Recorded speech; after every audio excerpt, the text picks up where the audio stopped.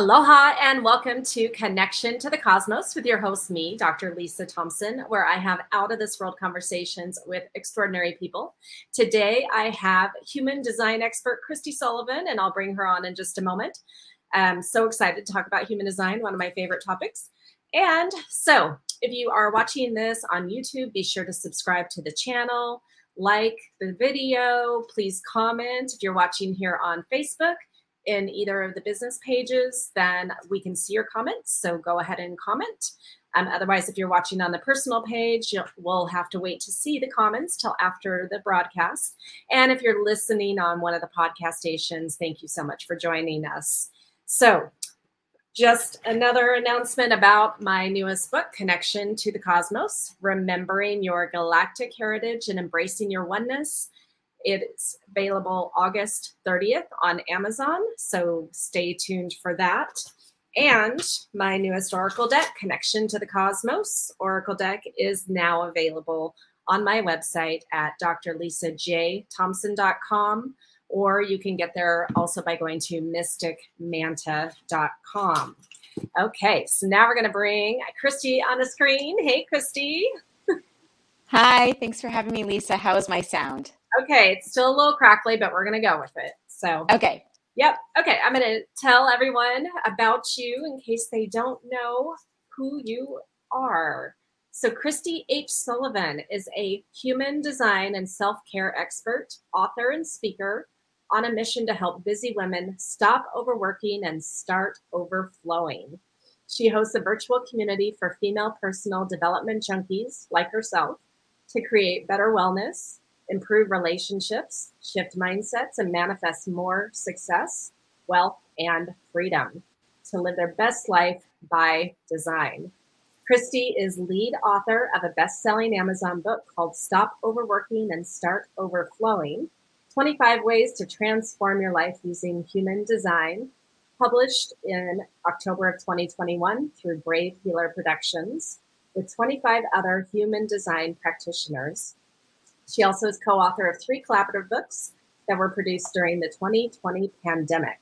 So one of them is The Ultimate Guide to Self-Healing, Volume 2, The Great Pause, Blessings and Wisdom from COVID-19, and Transformation 2020, along with 2 new anthologies launching this summer, The Ultimate Guide to Creating Your Soul-Aligned Business and Wealth Codes. You're a busy lady. Kristi teaches internationally, both in person and virtually, and has been featured on dozens of podcasts, workshops, and conferences. She also has been a certified yoga instructor for nearly 2 decades and became a full-time solopreneur in 2020. Welcome to the show, Kristi. Thank you so much for being here with me. Thank you so much for the invitation and opportunity. Yes, well, so before we get into human design, because again, I love human design. I've been working with my design for 8 years now. I would love for you to tell our audience a little bit about like how you grew up. What kind of household, spiritual or religious, or so we can get the background of like how you maybe transitioned into the work. Sure, and yeah, that's a big part, I think, of my journey as I look back. I grew up in an Eastern European family with a background from parents who were from Eastern Europe, and I'm first generation American. So I did grow up in a Catholic household as well. So would go to church and do all those things, traditions. And that was through most of my school years. And then in college, I think I started to explore just notice different people and how they were different religions, and explored sort of some of that. And then when I was out of college in my early 20s, I discovered yoga. And not that yoga replaced church necessarily, but it did fulfill me in a very spiritual way.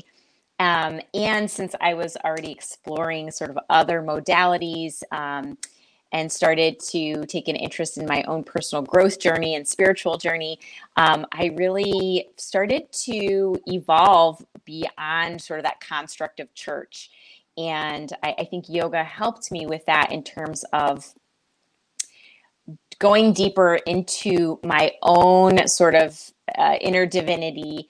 And, with that background, I think of having some religion in my upbringing, that it helped me formulate that, there was something bigger than me and that I was connected to it. And so yoga really was one of those pivotal points. And then, as we'll talk about, when I discovered human design, that brought me even deeper into who I am as an authentic being, as a soul being here. So that was sort of the beginning. Okay. Well, so were there, once you were really into the yoga, were there other modalities that you dabbled in before you got into human design, or was human design the next thing?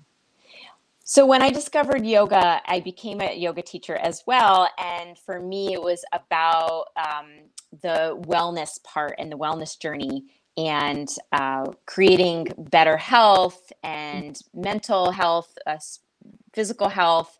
And so I really learned a lot about wellness and that part.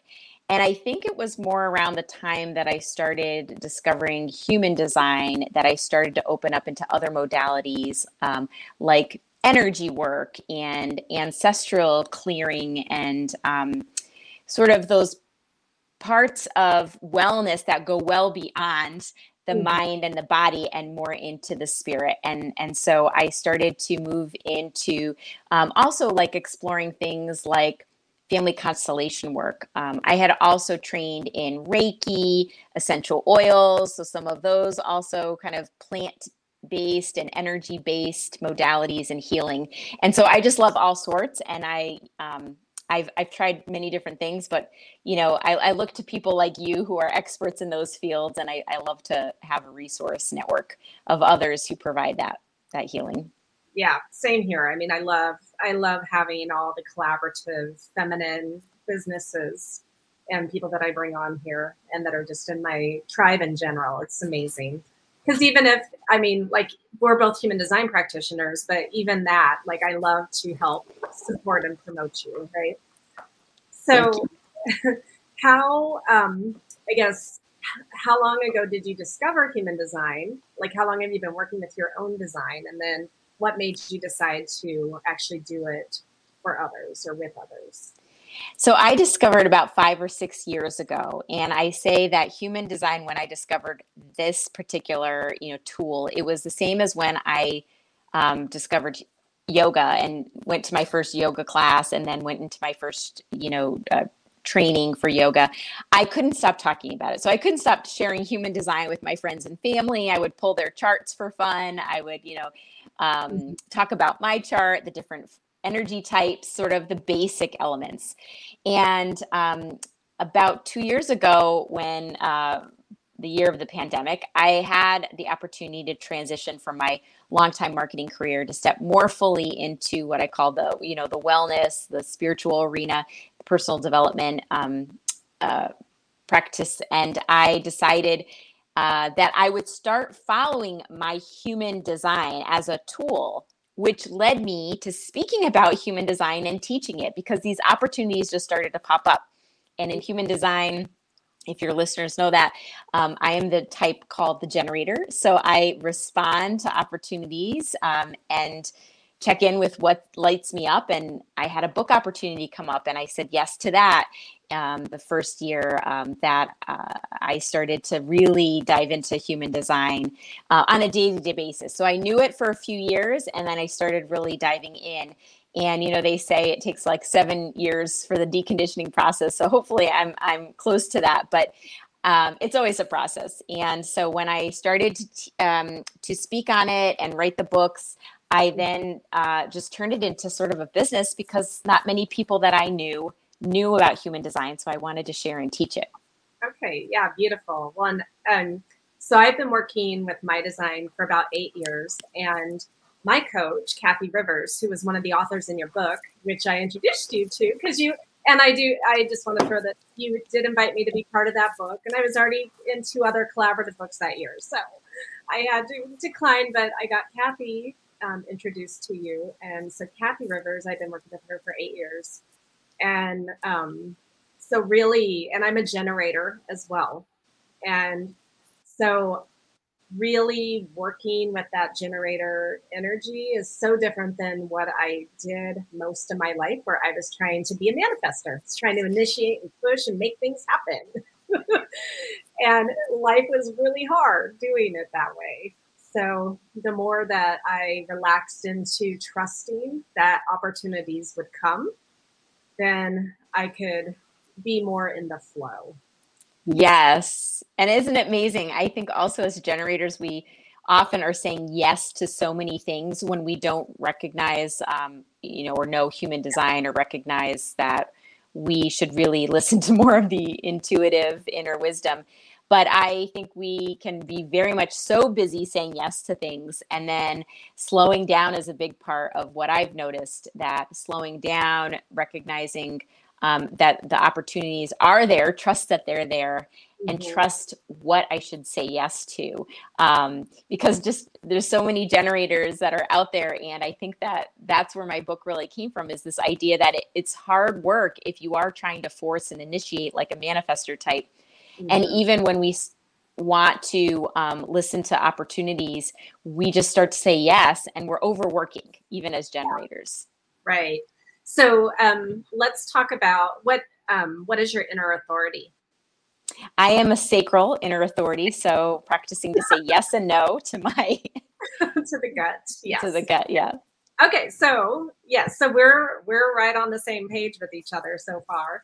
So I would love to know, like, since you have been working with this energy of waiting to respond, and then your gut says yes or no, what transformations have you had in your life, like in terms of working with that?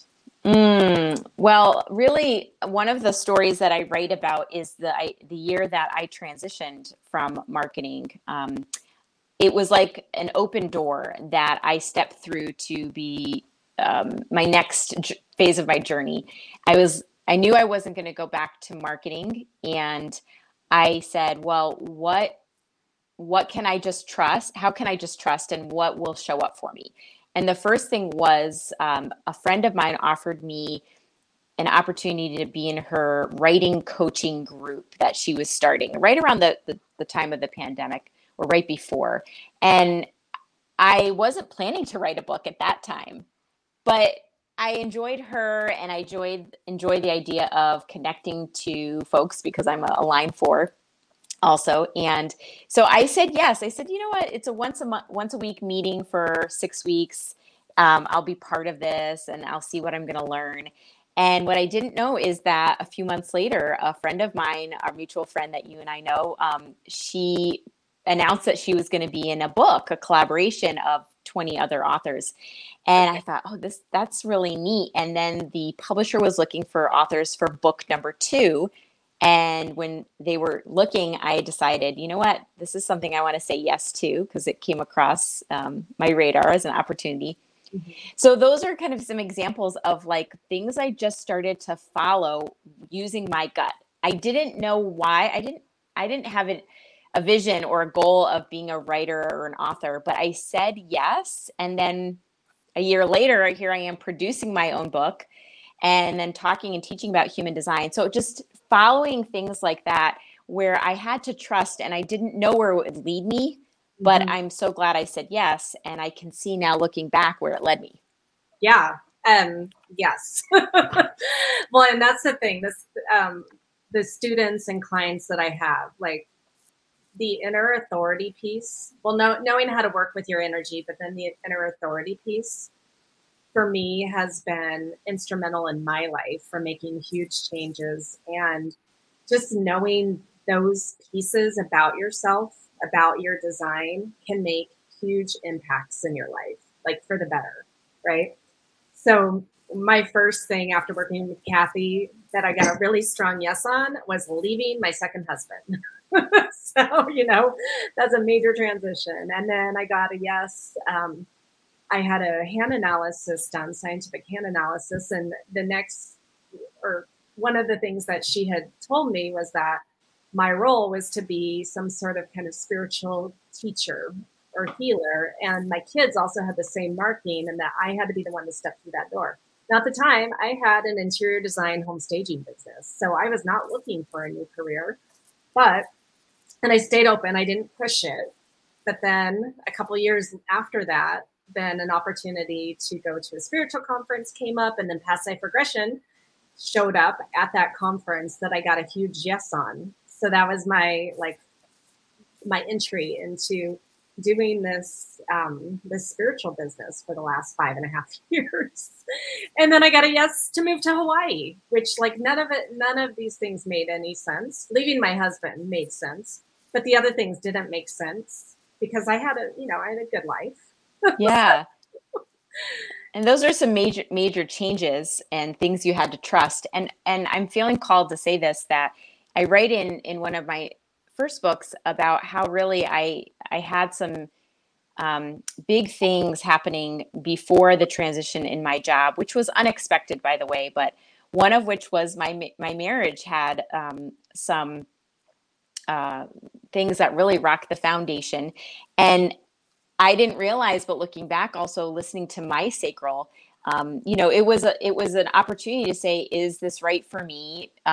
Do I need to move on? And I didn't have a yes, so sometimes we're following the yes, but sometimes we have to listen to the no.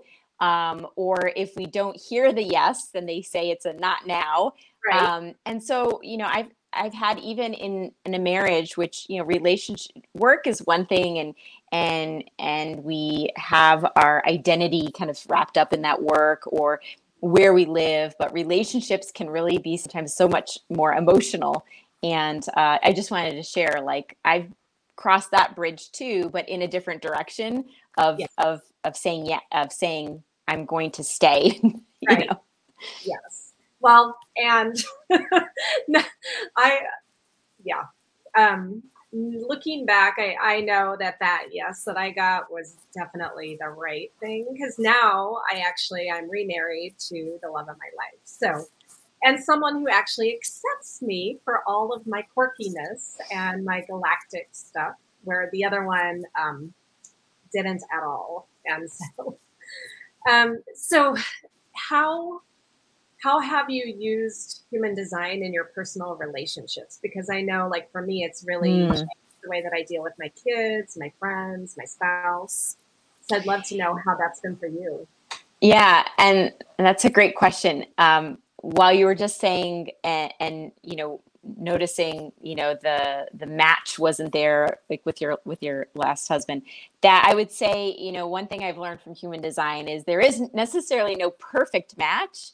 But this is really what I've learned, is that when you can honor who you are uniquely, and when you look at it through the lens of human design and understand you really are uniquely imprinted or encoded, and nothing's wrong with you, you are just who you are, then you can start to also recognize and honor the uniqueness of others.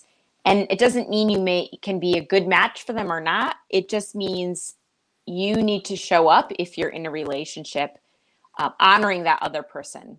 And that makes it a little easier not to try to change people or think that they have to be changed, or if you're not the same, that something's wrong.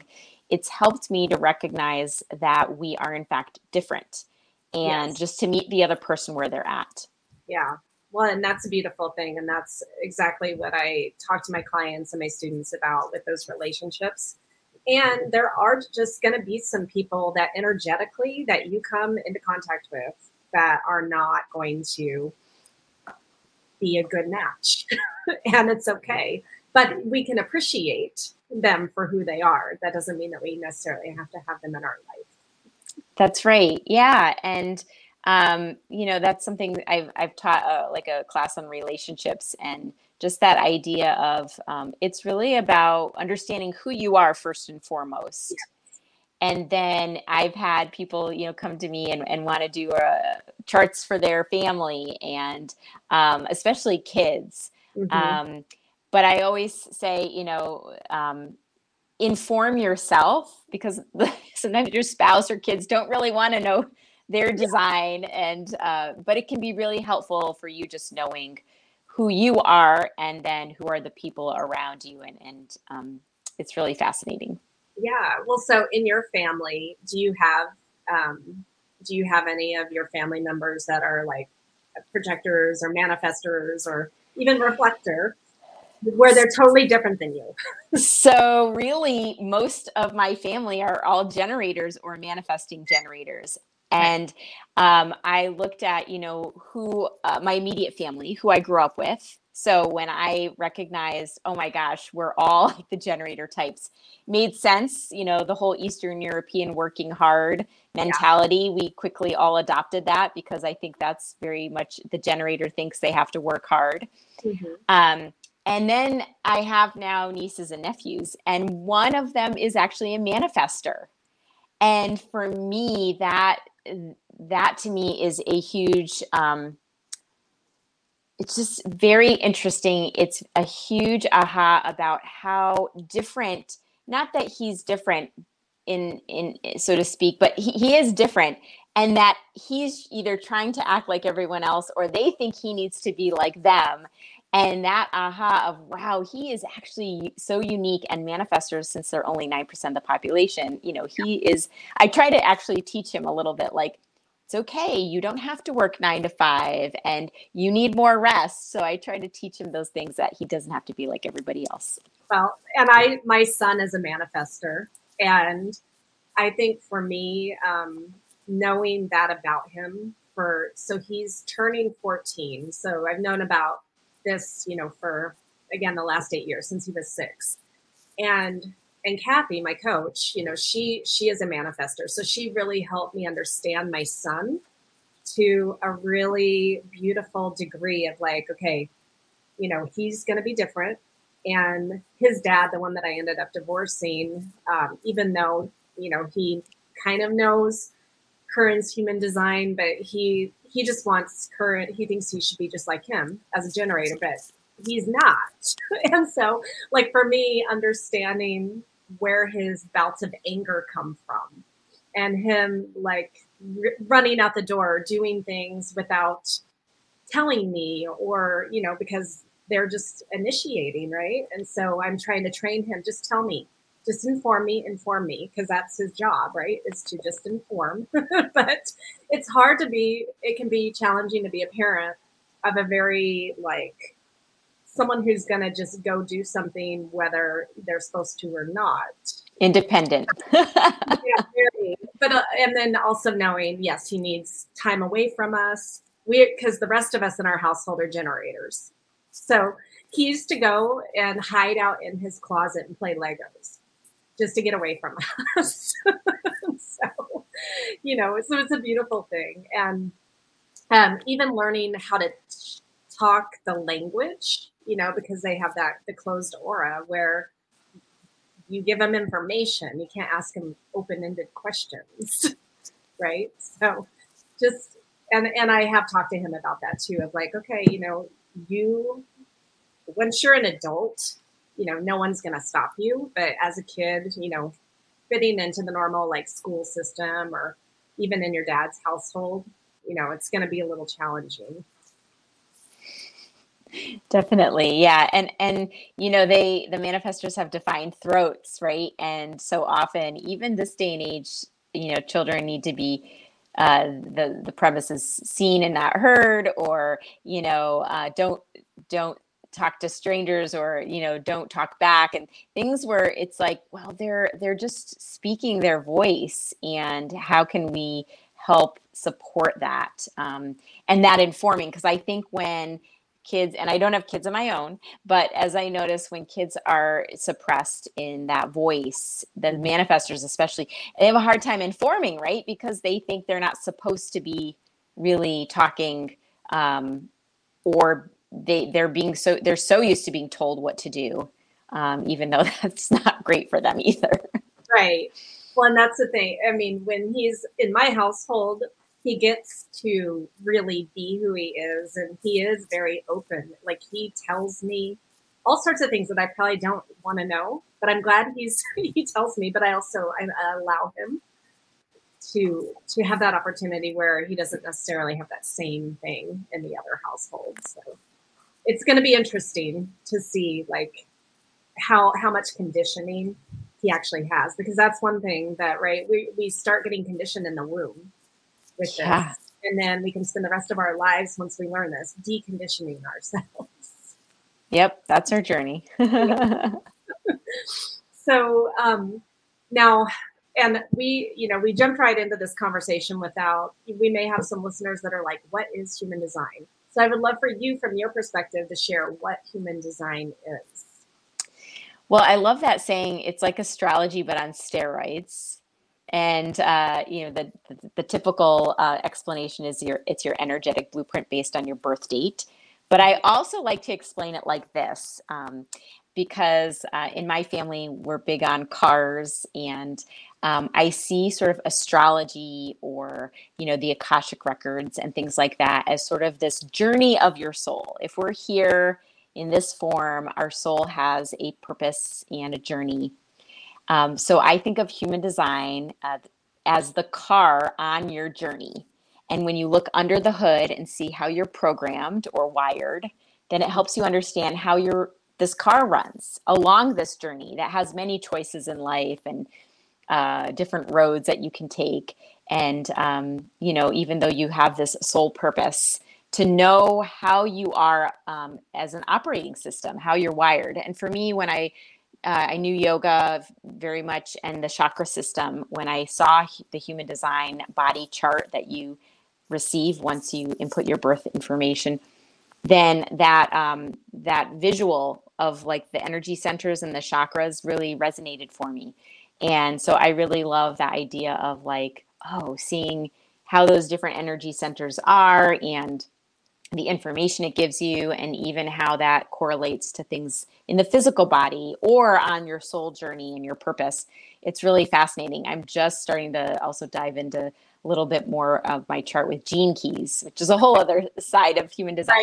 Right. But Kathy's been encouraging me to get into the gene keys too. And I'm like, there's just so much. yeah. I think you have to wait for the right timing.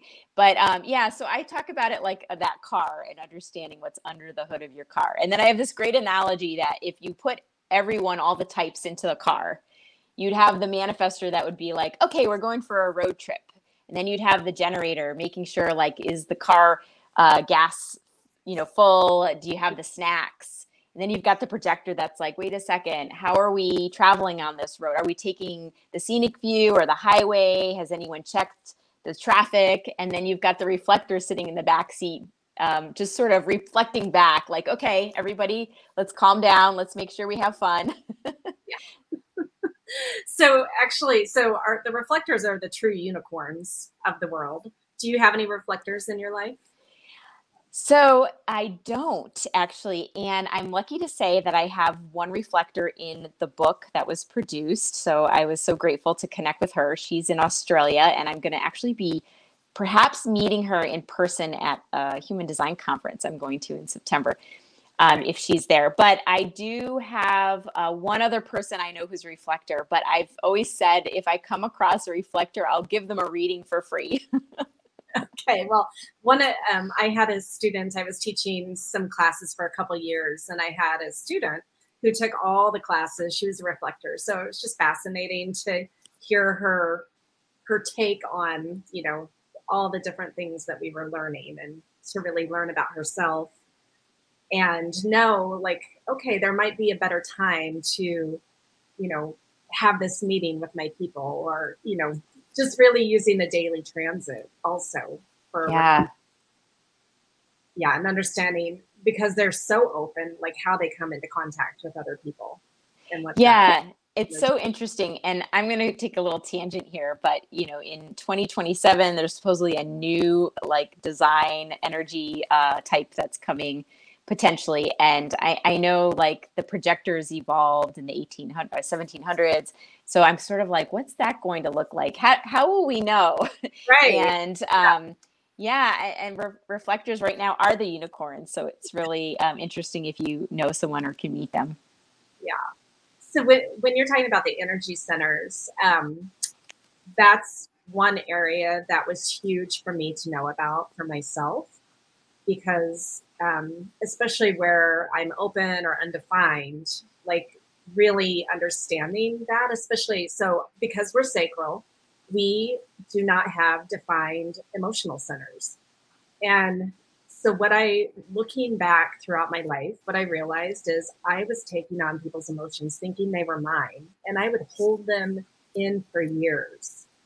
And so, again, when Kathy first did my chart and she told me this, and I'm just like, oh my God. I mean, number one, it was a huge relief, but it also just explained a lot of periods in my life where I was around certain people where their emotions really influenced me. So I'm curious if you have the same experience being sacral yourself. Yeah, and I think actually most of my family also were open or undefined emotional centers, and only one person had it defined. I don't think that of that person as like having these natural highs and lows that the emotional center usually has. So that being said, though, taking on either the energy of whether I was in school or later in life in the workplace, it helped me understand, yeah, that I have to somehow process, right, or release and clear some of these emotions that I might be picking up. Sometimes it can be good. I always say that to clients, like sometimes you're picking up a good emotion. And what I realize is in this day and age, this whole global collective, bigger emotional sort of aura that we're all holding for each other, that can also, I think, affect those of us with open centers, because if you're listening to media or depending on who you surround yourself with and their emotions about what's going on in our current world, I think that that's really important to keep an eye on, because I know I can feel sometimes these lows and I'm like, where is this coming from? Yeah. I have felt that too. And then I now have the ability to be like, okay, is this mine? And then I realize, no, it's not mine. And just even acknowledging that helps release it. Yeah, and doing things like energy clearing, Yeah. and where you are, it's probably such an amazing place to be, just to go and put your feet on the ground, on the sacred ground of Hawaii. And Yes. I know that I like to do that. I'm in the Northeast where there's not always like warm weather, but I like to go outside, put my feet in the ground. I've realized even just laying on the ground sometimes and just releasing energy, into the earth is healing. And to do that, when I'm getting up in the morning, slowing down so I'm not, revving up all this energy, and also in the evening time, clearing really what's not mine as well. Right. So, what other energy centers do you have undefined in your chart? Oh, the head, the ajna, and the throat. So Me too. everything above my shoulders. Okay, same here. So we're very Yep. similar. I know. It must be. That's why we even match with our our shirts tops today. Okay, well, So so let's talk about that before we maybe get to the other ones. So for yeah. you, because I know how it's worked for me, so I want to hear from you first, like how having those three undefined, how that shows up in your world and how you deal with that, and even want to Yeah, it's a good question. explain what that means too for people. Yeah. So when you have what's called an open energy center, you typically are taking in and amplifying the energy around you, versus what's defined, an energy center, you're creating or defining that energy.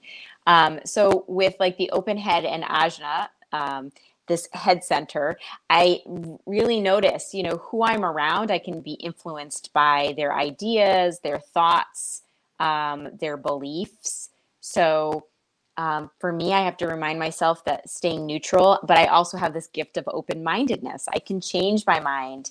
I don't have to, beat myself up if I'm indecisive, which decisions are a whole other thing. Shouldn't be done through the head anyway. Yeah, But this idea that like when my husband and I are thinking about like, where do we want to go eat? I could come up with all sorts of ideas. And I might have this idea of like, oh, I want a salad. And then I walk into the restaurant and see something really good. The other day that happened, I changed my mind because I saw either what somebody ordered or heard, and I was like, oh, I want that. And I changed my mind. So, the head, I just have to recognize is open and fluid. And know, for me, it's to know better how to work with that. The throat being open explains why I feel sometimes I'm not heard.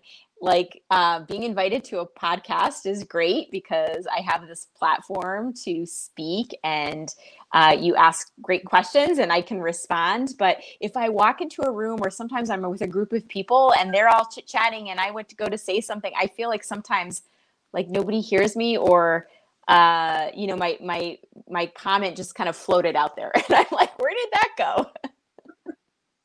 Interesting. Well, so how it showed up for me, especially the throat, is that as a child, I didn't always feel like I had a voice. Like I couldn't speak up for myself. I couldn't say what I needed to say, like especially to my mom. I don't know why. Like I would get this big like ball in my throat, this energy where I just couldn't speak. And what's also looking back, what's really interesting is I used to get tonsillitis all the time. Mm. And I think that has some relation maybe to that center of not being able to express that energy. But how it showed up for me in school was I didn't trust that I would have the right words to give presentations. And so like for grad school, I had to give regular scientific talks at national meetings. And I would have to write down verbatim what I was going to say and practice over and over so that I felt confident that I could actually say what I need to speak. And then now, though, I just, again, working with this for 7-8 years, trusting that if there are enough people, energy to fill me up, I will always have the right words to say, to speak to them. So it's really like I come on and I'm like, okay, who am I talking to today? So I don't have to practice anymore. It's a relief. I can just be in the flow now. Yeah. And I can resonate. And I will say, we can have very different experiences based on our upbringing. I know for me, I was shy. I started to speak more out. I was shy in school, but not at home, I would say. But I was also the youngest. So I didn't feel always heard. When I went to college, I felt like I could say things more. But now in this phase of my life, I recognize, the gift of being quiet, the gift of, they say, letting your aura do the talking, and that words are not the only way to communicate, right? And so like I've come full circle, and I also know, like you, that I have this confidence that I'm not going to over prepare. I'm just going to let what needs to come out come through me. And again, it's based on probably our life experiences, our conditioning, and that even if you have similar centers with others, you can have very different experiences. And, that's why we're all unique. Right. Exactly. Well, we have different gates activated within those. Yeah, definitely. Yes, that too. And so the other thing, and for those of you with the three centers open in your top, if you are a speaker or a writer or a creative type that needs to get that communication across, the best advice, again, Kathy, she was huge as a coach for me. I just loved that woman so much. But she was like, okay, if you're ever stuck in writing or in coming up with new ideas, she's like, just go sit in a coffee shop. Just go put yourself in the energy of other people and it will flow. And what I can tell you is that, with all the books and collaborative books that I have written over the years, that piece of advice was like well worth every dime I've ever paid her, because like I really, like, sometimes I'll be here in my office and I won't have the right stuff, but then in the coffee shop it will flow, or on the airplane. I wrote a chapter for one of the books on an airplane, and it just flowed out within an hour or two, and it needed very little editing. So your book writing, I don't know if you've experienced that, or just that you naturally gravitate to areas where there are other energy centers of people. Well, that's interesting. So I got the same advice for the idea of when I need to make a decision, or if I'm speaking, want to have a conversation. with my husband, who also has an open throat, like for us to go to a coffee shop, right? Yes. And talk there. No, that's not true. He does have a defined, he's a manifesting generator, so he has a defined throat. So yeah, I always pick that up. But open heads decision, I was to go into a coffee shop because we both have open heads. Okay. But in terms of writing, yeah, I feel like, actually for me, I feel a little bit differently. Like I need to get in my body. And for me, when I talk about human design, if you don't know what human design is, my first advice is always just go and do self-care, and that aligns your energy. So for me, like doing some kind of physical activity, getting in my body, and then I usually go outside and sit or in a quiet space and just focus like on the writing and just being with myself and taking away those distractions. I haven't tried a coffee shop for writing, but I know like just getting in the body can help me with the writing because it'll flow through me. Okay. Very interesting. Okay. So what other energy centers, if any, do you have undefined? That's it. The emotional and those three, and Okay. then the rest are defined. So you have willpower. Oh no, and that's open. I forgot. I'm Okay. sorry. I have that open too. No willpower here. Well, no, I mean, yeah, when I explain that piece to my clients, it's just so funny because they're like, oh my God, that makes so much sense. Because, so those of us that have the undefined willpower center, we have really great intentions and we may have moments where we have the willpower, but it's not consistent. And so that's where having a coach, a mentor, a mastermind group, things of that nature to really help hold you accountable and give you that willpower can be Yeah. phenomenal. I've got a great story about that. So my husband does have defined will. Okay, mine does And too. My husband does. one example I give is that we'll go for a bicycle ride, Mhm. and he can get on a bike and go miles. And I get pretty tired. But if I'm with him, I can keep up. Even if I'm tired, I'll just keep going.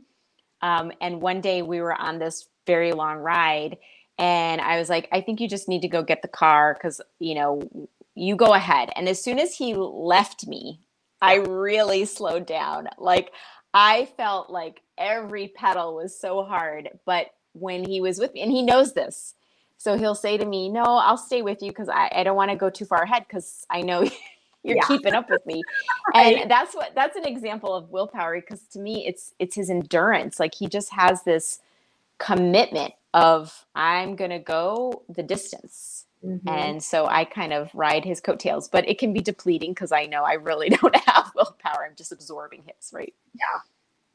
Yes, my husband, he has the willpower defined as well. And so he can get up every morning and do his exercise, go for a walk, and he really has to be like, come on, you're coming with me. Now he did change jobs recently, so we don't do our morning walks like we used to, but I really needed him, especially when we lived in Washington State and it was dark and rainy, and I would not want to get out of bed and go walk in the dark. But he would be, come on. So, Yeah. Yeah. yeah. So for those of you that have, whether it's kids, partners, whoever, roommates living in your house, their energy can have a really strong influence on how you're showing up in your life. Yes, and to be aware, awareness is such a key, again, to honoring who you are, honoring others, and just recognizing that not all that we're feeling, not all that we're thinking, and not all that we're doing, even that root center when it's opened, people are taking on this pressure to do more, that it's sometimes coming from others. And again, not in a bad way necessarily, but with the awareness, you can start making different choices. Yeah, beautiful.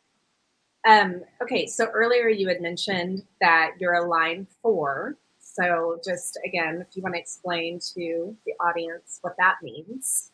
Sure. I'm a 4/6, actually. What that means is that you carry these aspects of the profile of, for me, the 4 is the opportunist.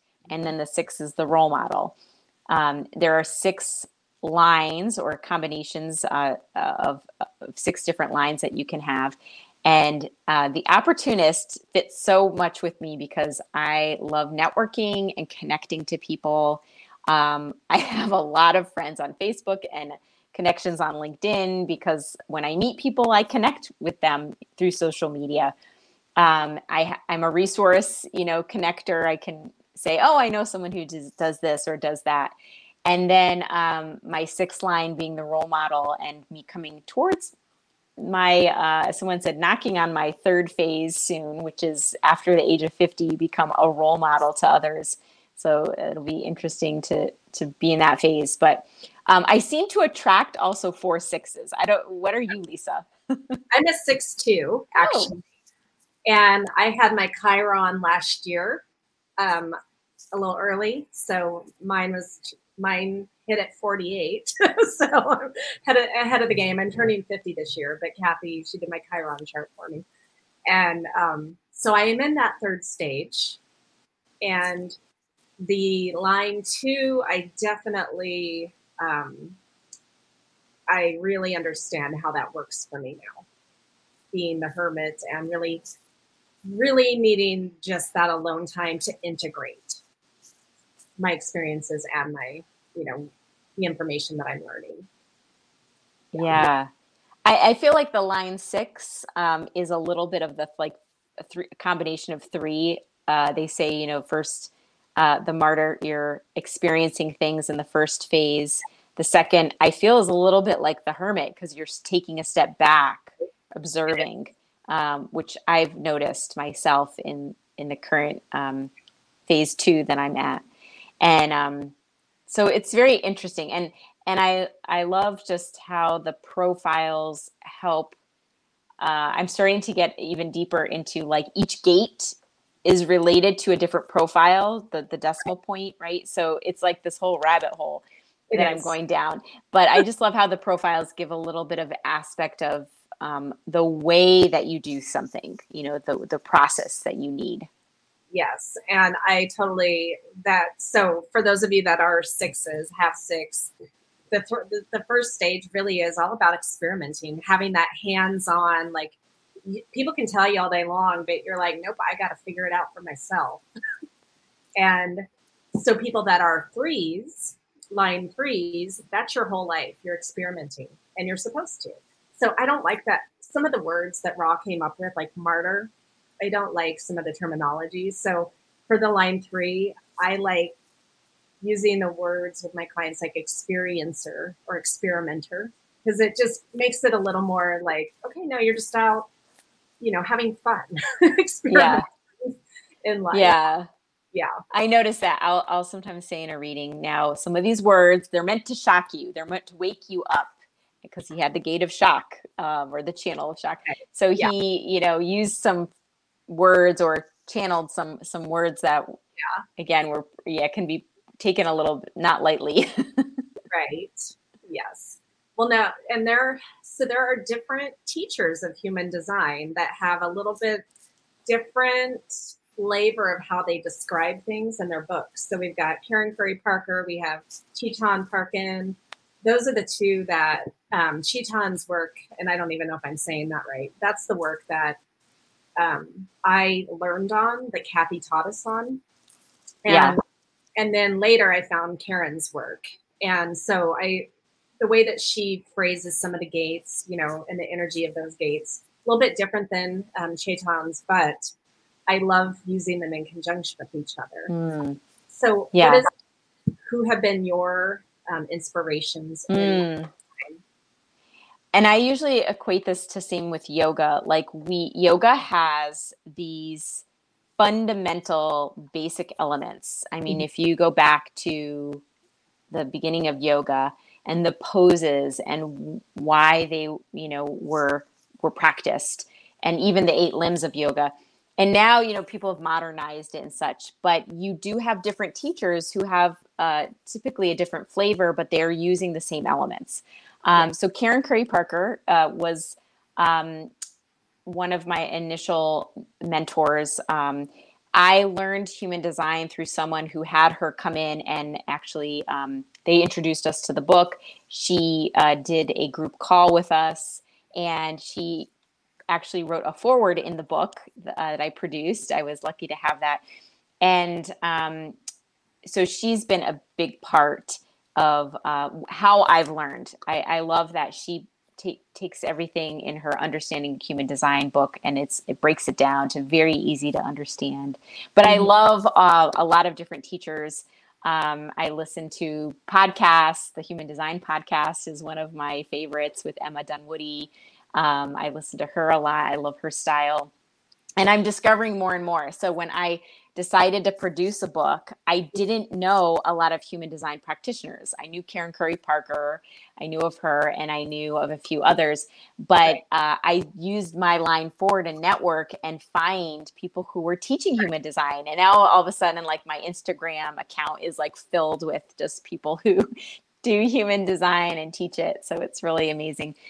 So there's definitely a lot of different styles. And I always bring it back to the basics, which is know these basic elements of like your type and your strategy. And I hear like Karen say that, it can get very complex. Yeah. But when you have a teacher, and I think Karen and Shaitan have both studied directly with Ra, the founder, that, you have to go back to sometimes just the basic elements and master those. Right. Yeah. So I'm curious, what, if you know what your North Node is, and because you're in your North Node now, right? Yes. And so I'm curious what this now direction of your life is. Oh, it's so interesting you asked me that. My notes are in the other room because I was just starting to look at this, the South Node, the North Node. I think it's around, I think it's a gate in the identity center around self-love. Okay. I believe, and stepping more into self-love. I'm just trying to recall because I don't have my chart in front of me. Okay. Is it gate 10? It might be. I think it is. Yes. That's a self-love gate. Yeah. Yeah, it is. Yeah. And so, and that's very true. Like, I went from, I think a phase of very much being like all about me, like, trying to figure out who I am, my identity, and now just stepping into, like I can be anything, and bring it back to self-love. I think that's sort of some of the things I'm recalling about an exercise that I'm doing with that right now. Okay. Well, and I didn't mean to put you on the spot, but I was curious because, I'm definitely in my North Node too. And mine is gate 54, gate of ambition. And it's just interesting to see kind of how that plays out. And one, myself. So for those of you who don't know the North and South nodes, the South node is your life focus from birth to roughly age 40. And then it flips to your North node, age 40, for the rest of your life. And it's what the general focus of your life is.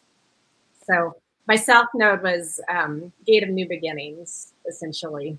Yeah. And a lot of fresh starts, which when I look back at relationships and careers, very true. And moving. Yeah. Although I moved, I was already in my North node when I moved, because I've only been here almost 2 years. But yeah, some of the other stuff, definitely the changes, because I had 3 careers in that first phase of my life. Wow. Yeah. And I love that, we're going deep here, but like, this is the kind of information that your human design chart can show you. Is things like what focus was in your first half and then what's in the second half. And I also started looking up things about the incarnation cross gates. My incarnation cross is a cross of tension, the right angle cross of tension. And just this idea that there's like a life purpose that points to. And so I started to look into that, and through the lens of gene keys, that's what I was just doing this last week, was taking a look at some of that and the gift and the shadow of each of the gates. So it's kind of fascinating. Yeah. Okay. Well, and mine is left angle cross of education. So what's really fascinating about that is that every single thing that I've ever done that I become an expert in, I've been an educator in it. So Wow. even as a kid, when I was a dancer. I actually taught dance at a dance studio, and I taught my dance team, and I taught at dance camp. And then as a biology person, then I was a biology professor. In the mortgage industry, I taught people in seminar situations and my book. And then as a designer, I even taught people like at home shows and through my writing in the newspaper. And then here I'm teaching again. So education, getting I'm a lifelong learner. So getting education, but then also educating. Yeah. Is definitely my life thing. And do you have the gate of depth? I'm curious because I'm not sure of the cross of education, but I know my sun gate is the gate of depth. And I feel like that sometimes means I can teach things because I'm always learning and looking to, gather information and to help me with learning. And then I like to share that with others. Which number is that? Because I don't know what it is. 48. 48. I do not. Yeah. Actually, I do have 48. No, I don't. But not in your incarnation. Actually, okay. No. Yeah. This is where it's like, I need my chart next to me. Sometimes I'm like, wait, what is it? I don't. For those of you who don't know what a human design chart looks like, this is an example of what you get. And now interpreting it, then you need someone like us. That's right. That's what I say. You can go off and try to find your own information, but just take the easy route and go talk to somebody. Right. Exactly. Well, is there anything else that you have learned about yourself through your chart, whether it's your gates or your channels or anything that has really helped you to, I guess, appreciate yourself more or understand like who you're here to be? I don't know if this is in my chart, but this is part of what I teach when I talk about human design, which is this idea of self-care. And I just want to touch on that because I guess you could call it part of the deconditioning process, because human design in general helps you understand where you have conditioning and programming and you're out of alignment of the design of who you really are. And it's our role and it's so important for us to get into that alignment if we want things to flow. And that makes sense to me with, my yoga background. And I always say that the quickest way to get in alignment, one of the quickest ways, if you don't know human design, is just doing things that light you up. And that includes making sure you're taking time for self-care. And that's maintaining your energy and helping you regulate your nervous system and to be in optimal, well-being. And it's not just like eating and exercising. It's some of the inner work. It's the inner exploration. It's the self-awareness. It's things like we get through through the looking at our human design charts, that self-discovery that is so important. Yeah, beautiful. I think everyone listening or watching needs to hear that. Self-care. And that you're right. It isn't just about the physical aspects of exercise and food. It's the mental aspects as well. Spiritual. Yeah, the inner and the spiritual. Yeah, definitely. Yeah. So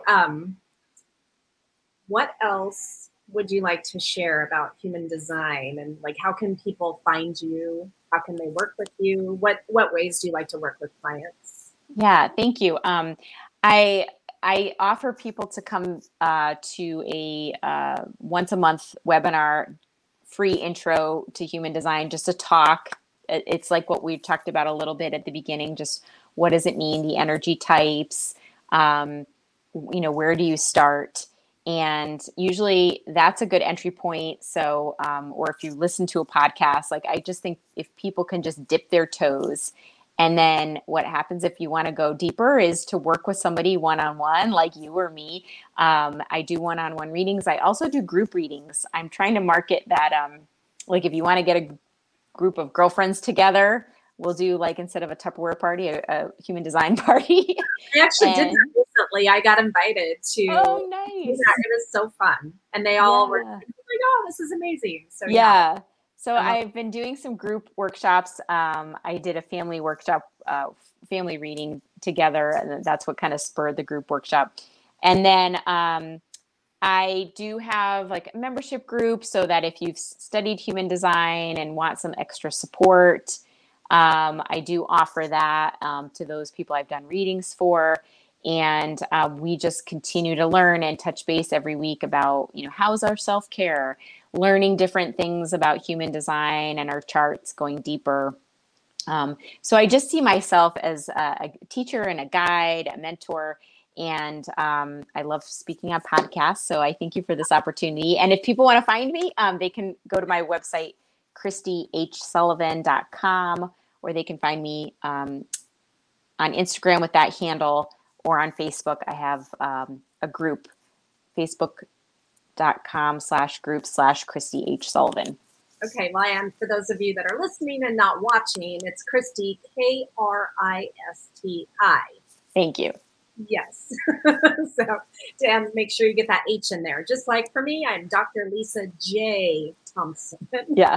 And I need the H because there's actually an author, Kristi Sullivan, the same spelling as me, who does food books. So I added the H for the book writing. Yeah, I had to, similar. So, well, Kristi, thank you so much for being on with me today. And I know everyone's like, okay, this is a connection to the cosmos, but part of this, we are all galactic. However, part of it, we chose to be human right here and now. And so let's understand this embodiment of being human as well. So yes, we're all in this together. Yeah. Appreciate your time. And thank you for those of you watching or listening. And I'll see you next time. Aloha.